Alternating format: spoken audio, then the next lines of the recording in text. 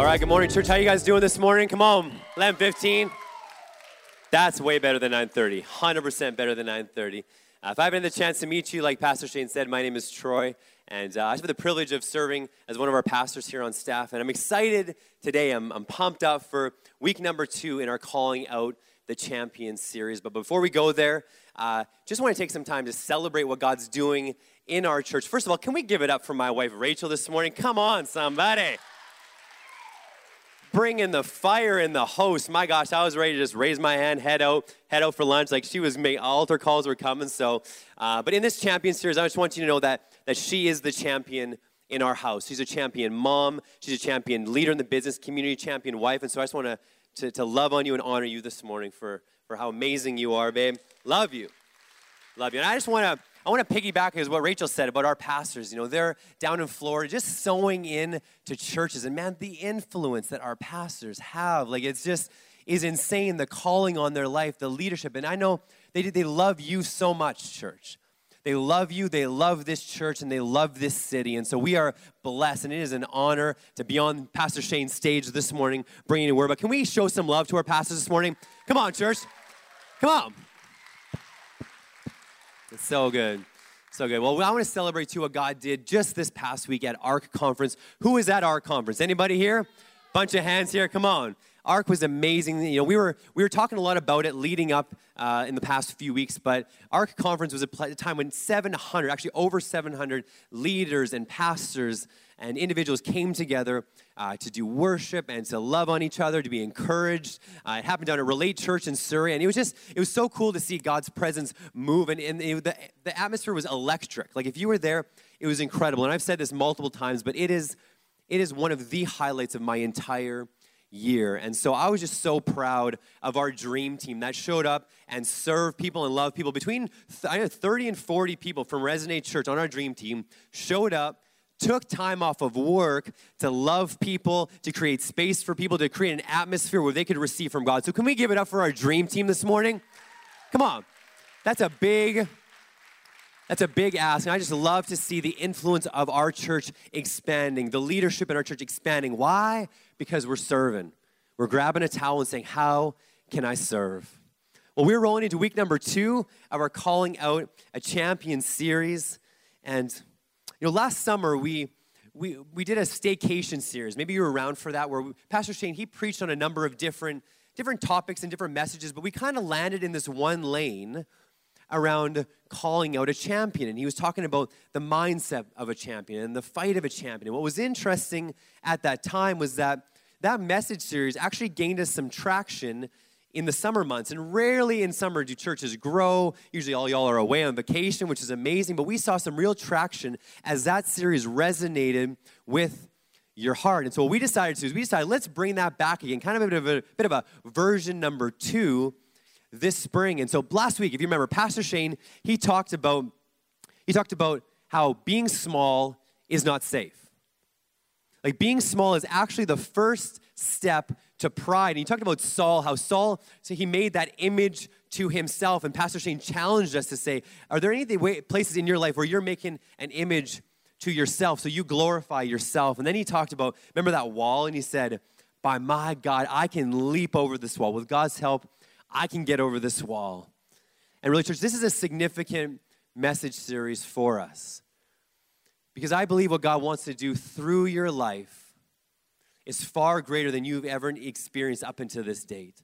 What God wants to do through your life in the days remaining you have on this planet. I'm not talking about what God should have done or could have done or would have done in your life. I'm talking about a forward-thinking mindset. God wants to do something in your life that is far greater than you could even believe right now in this moment. And by the power of the Spirit within you to reach a city and to reach a nation like we just saw today. We were reaching to a nation of Canada at that ARC conference. And then to reach out and to touch the world. Well, today what I want to do is I want to unpack a story in the Old Testament. I want to go back to a small book in the Bible. It's the book of Nehemiah. And it's written by Nehemiah himself. And what I want to do today is I want to unpack a little bit. He's a champion in the faith. Like this guy does some incredible things for God. He builds a wall. And I don't know if you've been around church for any length of time. I grew up in church. I tend to know the end of a lot of Bible stories. I don't know if you're like me, but I don't know really what happened in the middle much, but I know that Nehemiah was a good guy and he built a wall. And that's kind of what I knew. And even coming into this week, that's what I knew about the story. And so as I dug in, I just realized, if Nehemiah was here, he'd be pretty choked at the limited knowledge I have of his story. It's like if I wrote a book called How I Potty Trained My Kids. And called The Ones and Twos of Potty Training Your Kids. See what I did there? The ones and twos, if you caught that. Anyways. But it's the best, New York best time seller, right? You've got the book. I gave you a copy. I'm like, here, check this book out. And you skimmed it over, you read it, and I asked you, I said, hey, tell me a little bit, what got you in this book? Was it good? Tell me a little bit about it. And you're like, well, you went and bought candies for the kids, and then you just you potty trained them, and they were good to go. They could all use the toilet. And I'd be like, no. I'm like, there's more to this story. Did you read chapter 2? What about chapter 2? Did you read that when one of my kids wet the bed 4 times in one night? Literally in a 3-hour time period, in the middle of the night, more liquid came out of them than they had consumed all week long. Come on, parents, you know what I'm talking about. And you know what you did is you just laid that clean towel on top every time, that clean towel that don't judge me. You know you did that. Back to sleep, clean towel on top. But what about chapter 4? Of course they got potty trained, but don't you know chapter 4? That's when I was standing alone in Pacific Center Mall, downtown Vancouver, all 3 of my kids on a Saturday in the food court, and I look over, and one of them has a number 2 tinkling out of his leg onto the floor of the food court. And I got to take all 3 kids, and I got to pile them into the public men's washroom while I clean up a crime scene in there, and my daughter's practically sitting in the men's urinal while I'm doing that. Didn't you read chapter 4, right? But so often, we know the end of the story, but man, Nehemiah's like, guys, come on. There's some things that happen along the way. Sure, spoiler alert, the wall gets built. The wall gets built. But what did he do along the way? What can we learn from him today as a champion of the faith while he built this wall? A little bit of context for you. The story of Nehemiah lands in and around 450 BC, so 450 years before Christ arrives on the planet. And there's a nation of Israel. It's God's chosen people, his promised people. And the nation's pretty much been just obliterated.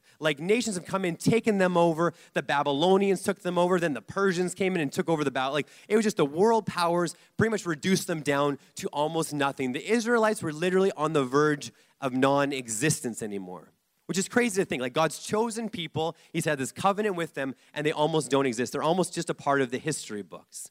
And so Nehemiah, he was born to his family in that area, and he was an Israelite. But he was actually serving in the king of Persia at the time. He was serving in his courts. And so he grew in influence, and he actually made his way all the way up to becoming a cupbearer for the king. And maybe you've heard that term before, cupbearer.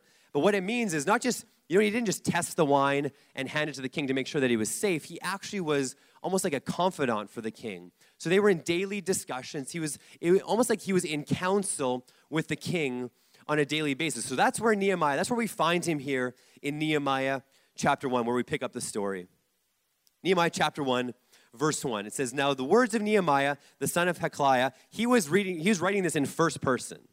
Now it happened in the month of Chislev in the 20th year, as I was in Susa the citadel, that Hanani, one of my brothers, came with certain men from Judah and asked them concerning the Jews who escaped, who had survived the exile, and concerning Jerusalem, which was the capital city for them. And they said to me, the remnant there in the province who had survived the exile is in great trouble and shame. Interesting, he uses that word shame to describe a nation that's been pummeled. Their walls are torn down, right? To think about what that meant for them, the identity, the safety, the future for their children that existed in that broken down city. They're in shame right now. The wall of Jerusalem is broken down, it says, and its gates are destroyed by fire. Nehemiah said, as soon as I heard these words, I sat down and I mourned. I wept and I mourned for days.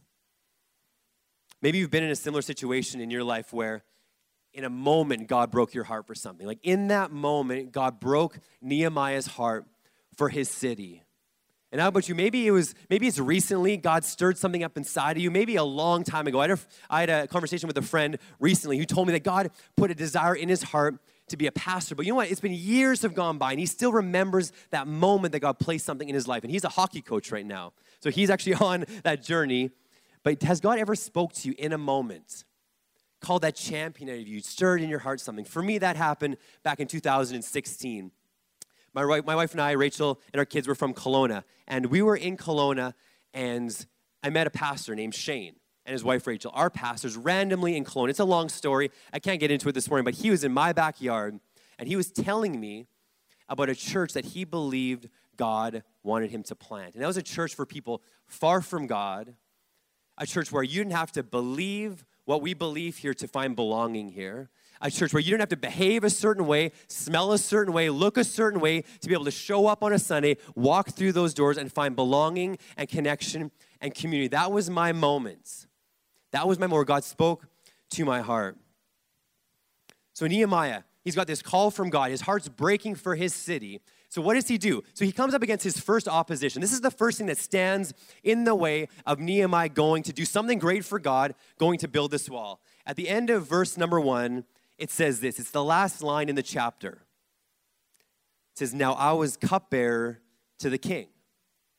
So God's called him to go build this wall, go do something great, but he realizes that the position he's currently standing in isn't even close to that. And how often in our lives do we limit God to what he can do through us by our current position?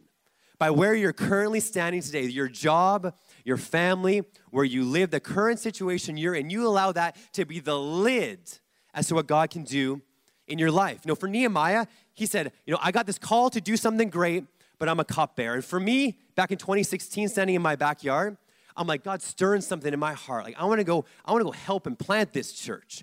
But right now, I'm a regional manager at a mobile storage company. And maybe for you today, maybe you would say, God's calling me to do something great. I feel burning inside of me, but I'm a high school teacher at a high school.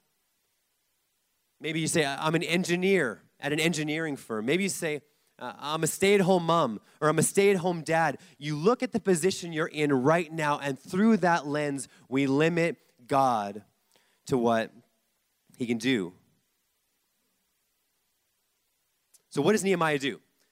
He's not even close to where he needs to be. He's the cupbearer for the king. Here's what he does. So he goes in chapter 2, and 4 months later, so for any of you who feel like calling from God and it just you haven't jumped right into it, Nehemiah should be an encouragement to us. It took him 4 months to now get to this point where he's going to approach the king and ask permission to go and build this wall. So here we go in Nehemiah chapter 2, verse 1. It says, in the month of Nisan, in the 20th year, King Artaxerxes, when wine was before him, I took up the wine and gave it to the king. So he's just doing his job.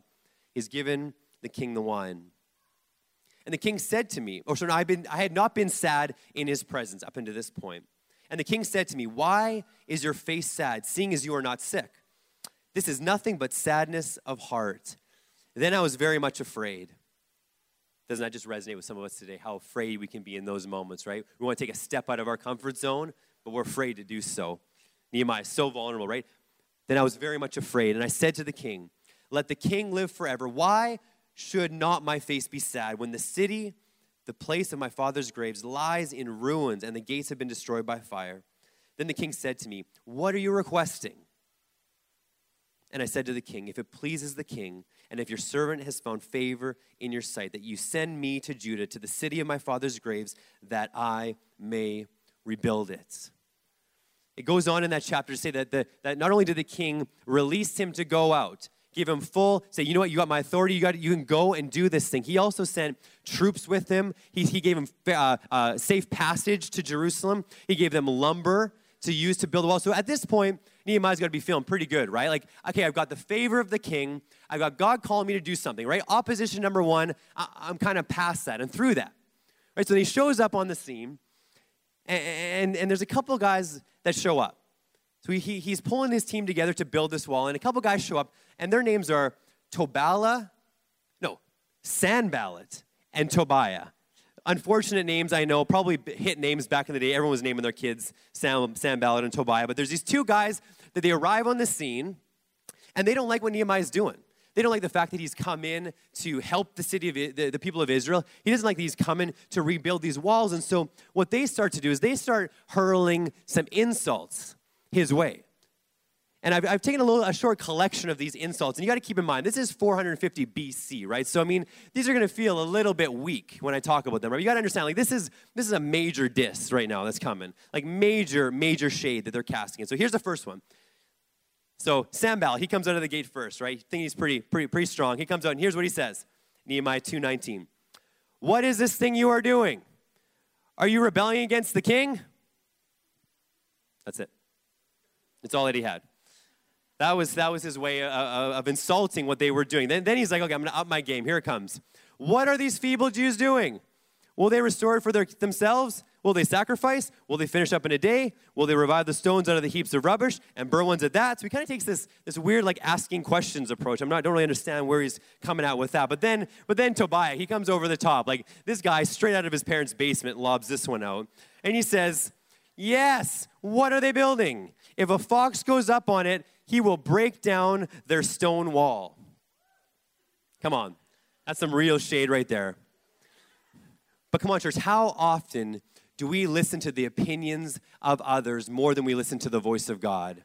How often God's called us to do something great. He's called out the champion in you this morning, yet we allow the voice of others in our life, the opinions of others, or the maybe opinions, right? I don't even know if that's what you think yet, but I'm worried about what you might think.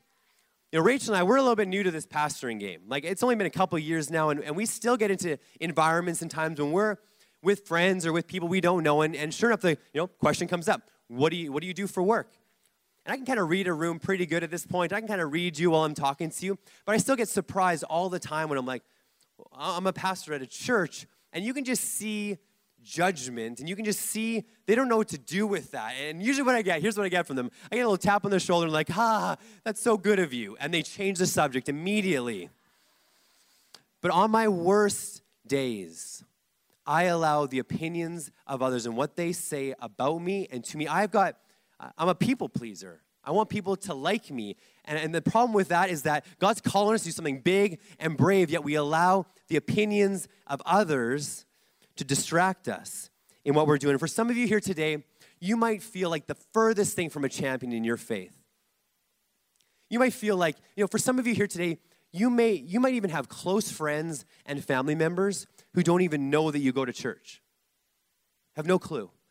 People at your workplace that have no idea that you're a Christian. And what I want to encourage you with today and challenge you with is that somebody in your world this week needs to know.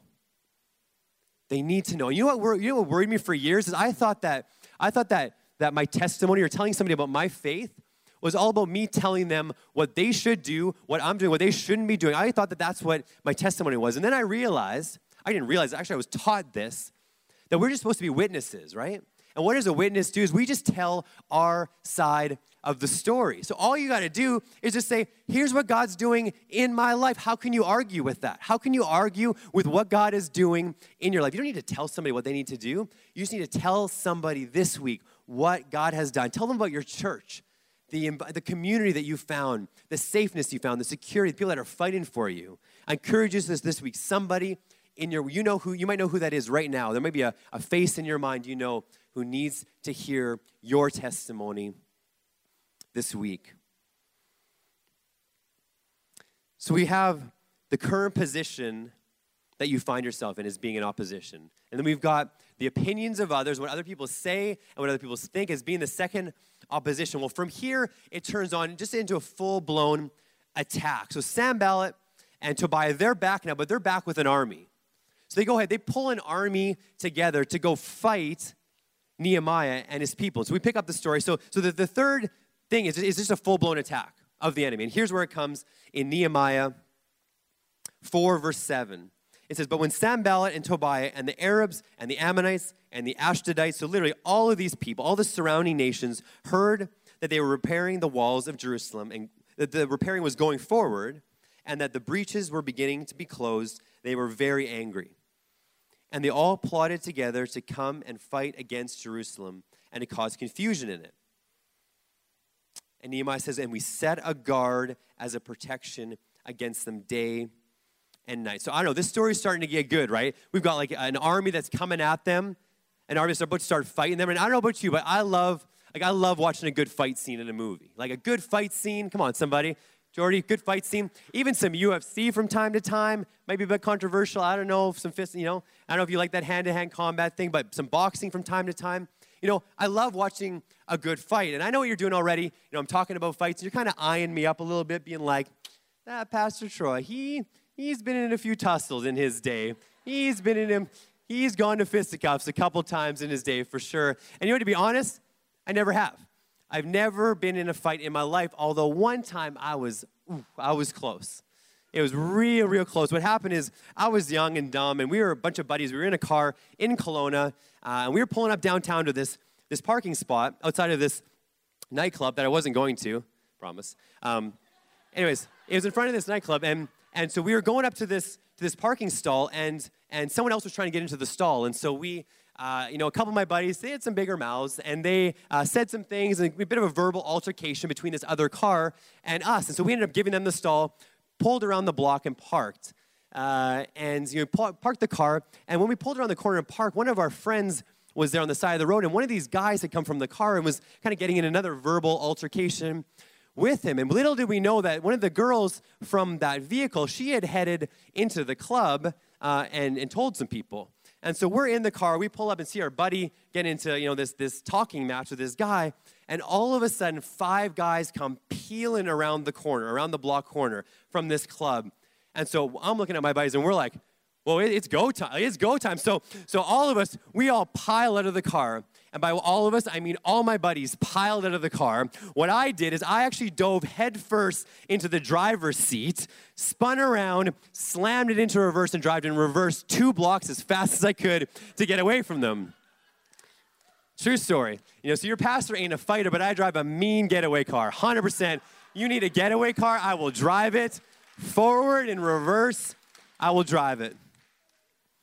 But maybe it's not an army for you today that's attacking you. Maybe you're not struggling with your current position. Maybe you're not struggling even with the opinions of others. You're okay with that. But I can promise you this, that there is an enemy that is at war for your soul every single day. The devil will attack you in every way possible to keep you small, to keep you stagnant, believing that you're small, that you can't do anything for God, that you're not qualified enough. You're not equipped enough. You're not smart enough. You haven't been serving Jesus long enough. You didn't have a good enough week. The devil will constantly bring those things up in your life to keep you small and to keep you stationary. And you know what? I don't want to over-spiritualize things. Like, I hate it when people are always just like over-spiritualizing. But you know what I don't want us to do is I don't want us to under-spiritualize what's actually going on in certain situations and the fight that we're in for our families and for our city and for this nation. I believe that God is calling us to something great. And you know what I believe? The devil, I believe that he doesn't even care that you believe in Christ. He doesn't even necessarily care that you're a Christian. But what he wants to do is he wants to lie to you and keep you small so that you don't go to heaven and bring anybody with you. He wants you to be stagnant, and he will constantly lie. And so here's what Nehemiah does. He's got these troops that are coming at them. Here's what he does. It says, Nehemiah 4:16, he says, from that day on, half of my servants worked on construction, and half held spears, shields, bows, and coats of mail. And the leaders stood behind the whole house of Judah who were building on the wall. And those who carried burdens were loaded in such a way that each labored on the work with one hand and held his weapon in the other. Each of the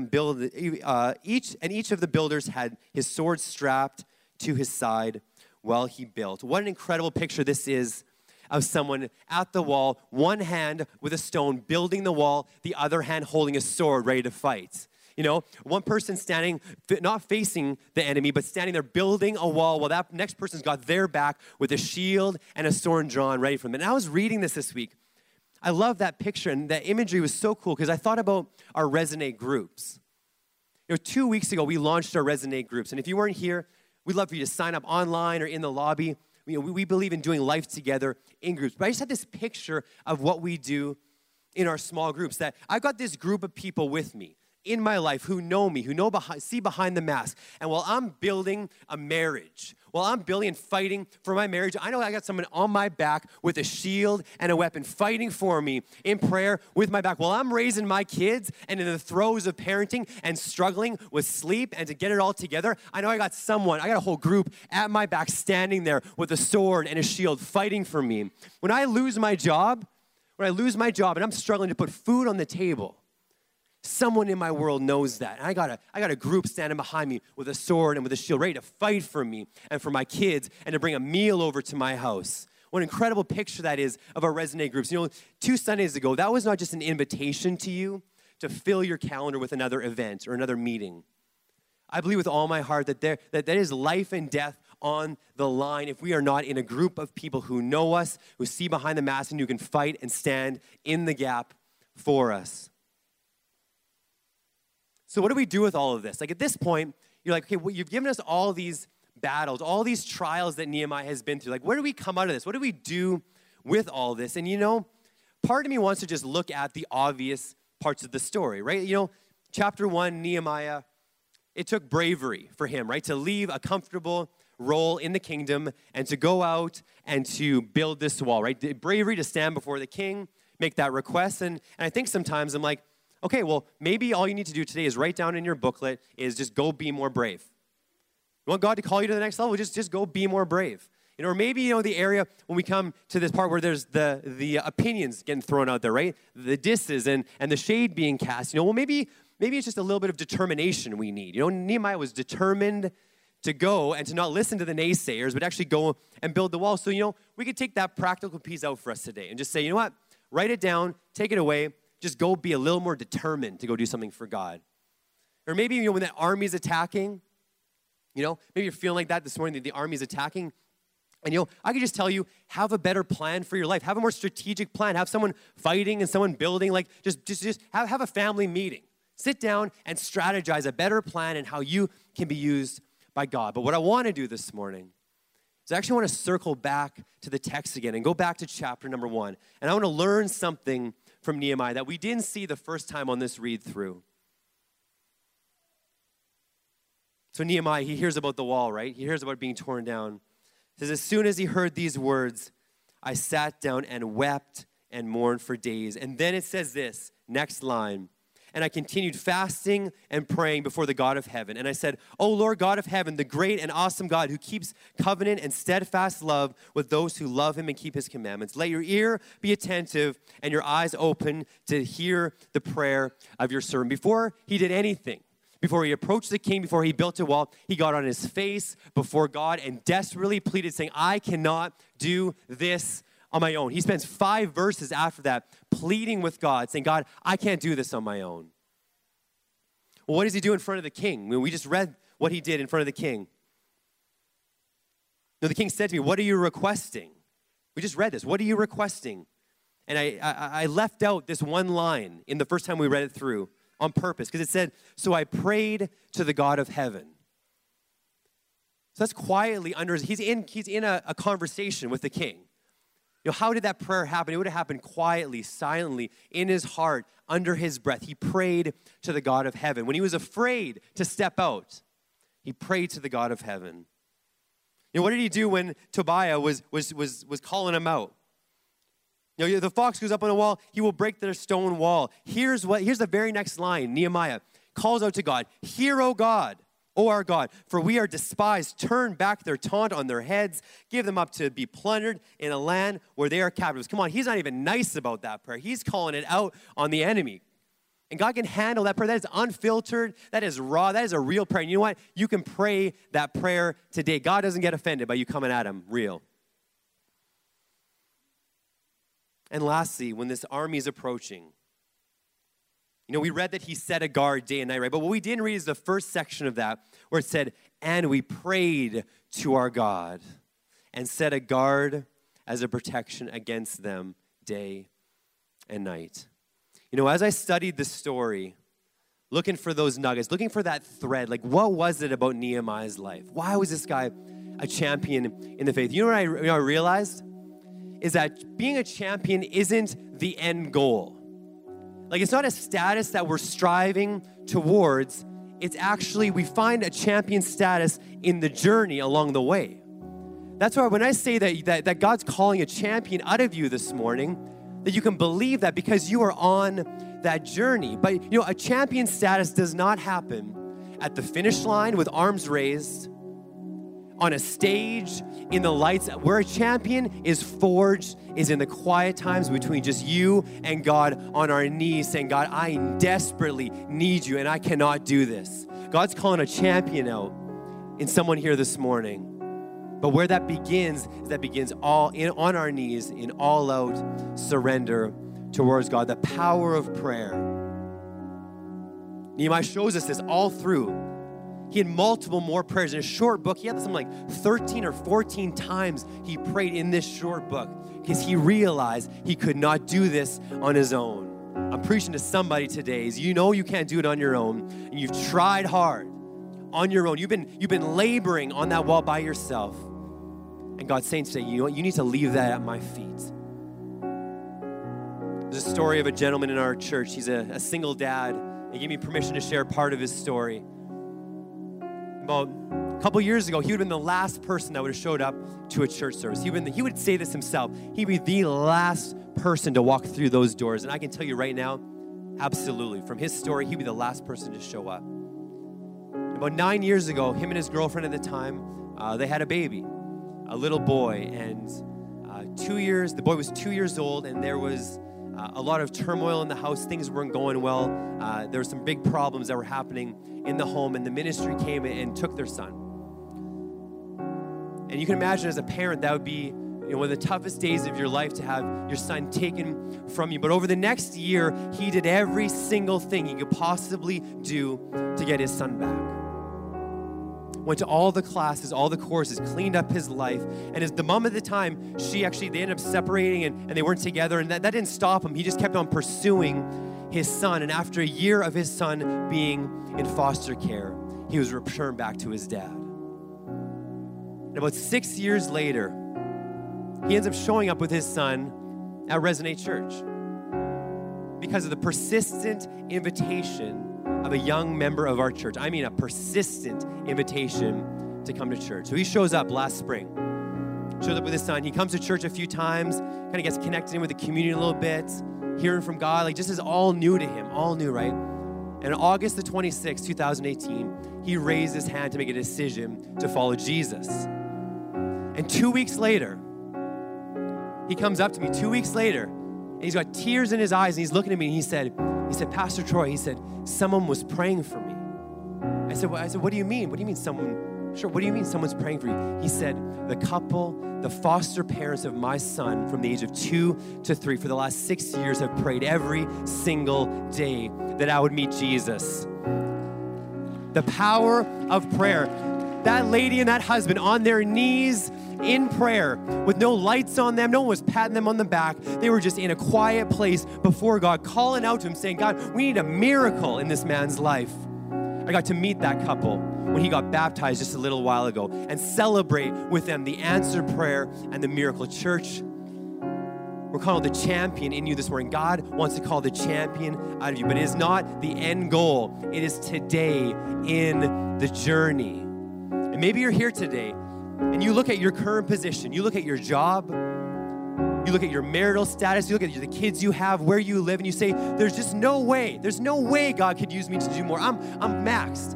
I am maxed. You know what I believe today? I believe that God, in the next few moments, we're going to go into a time of worship. And I believe that God can give you a fresh vision to see into the future, far past what you ever even dreamed that you could do today. Maybe you're here today and you've let the opinions of others, things that have been spoken over your life over the years, you let those things keep you from stepping into all that God has for you, because he's got more.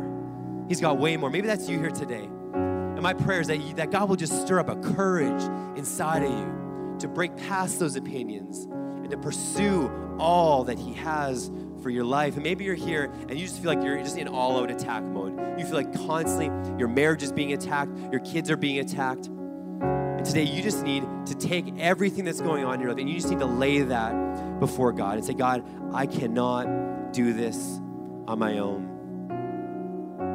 As we go into this song of worship, maybe prayer is something that's new to you. Maybe when I say, we just start on our knees in prayer, you're like, I don't even know how to do that or what I should say or what I should do. I love Nehemiah. He gives us three ways of doing it, right? One is like just pour it out to God. Just let him have it all. Just unload today. Just let him have everything. Maybe today it'd be more comfortable for the first time just quietly speaking it under your breath like you did in front of the king, right? Just in your heart. Or maybe today it just needs to get a bit messy. Maybe you just need to be like, this is just the real me. This is what's going on. This is how I feel. God can handle your harsh prayers. He can handle it. So as we go to worship today, my prayer for you, I'm just going to pray right now. Would you all stand for a moment? God, thank you for what you're doing in our hearts and in our lives right now. God, I believe that you are calling somebody in this room to the next level, God. You see something in them that they don't even see. Break down walls in Jesus' name. Bring freedom in Jesus' name as we worship you. Come on, church, let's all sing together this morning. Let's worship God. Let's pray. Let's give him our best. Come on. Can't go back to the beginning. Can't control what tomorrow will bring. But I know here in the middle is the place where you promised to be.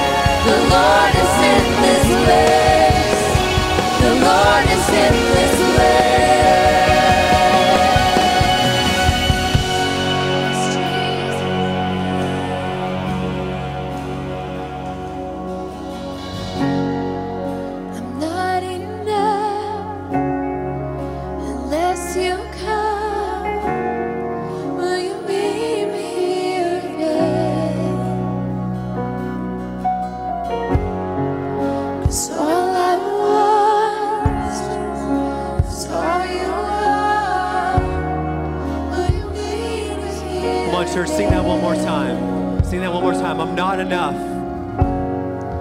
I'm not enough unless you come. Will you meet me here again? You are more than Jesus. 'Cause all I was is all you are. Will you meet me here again? Yeah. This atmosphere of worship, would you just bow your heads and close your eyes for a quick moment? Maybe you're here today and you haven't yet taken that first step into a relationship with Jesus. And I want to give you an opportunity today, right now, to do that. Maybe you're here today and you at one time were close to God. Now you find yourself a long ways away. And not just a bit of sin in your life, like I'm talking, you know that you're far from God and you need to come back today. If that's you in the room, and you want to take that next step in a relationship with Jesus, can I ask you to do something this morning? I want you to slip up your hand. I'm not going to embarrass you or bring you down to the front.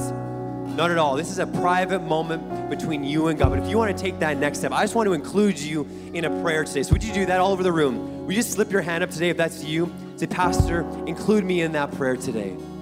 All over the room. Thank you, God. Thank you, God. Let's give you another moment. God's speaking to your heart today. Thank you, God. Thank you, God. If you raised your hand this morning, or maybe you didn't, but in your heart you wanted to, would you just repeat this prayer after me? Come on, church. Repeat this prayer with me. Say, Dear Jesus, today I give you my life, my full surrender. I choose to follow you. I believe that you died. I believe that you rose again to forgive my sins. God, I give you my life today. Help me to follow you. In Jesus' name we pray. And everyone said a good amen. Amen. Come on, church. Can we put our hands together for those that made that decision today? Come on. Thank you, God.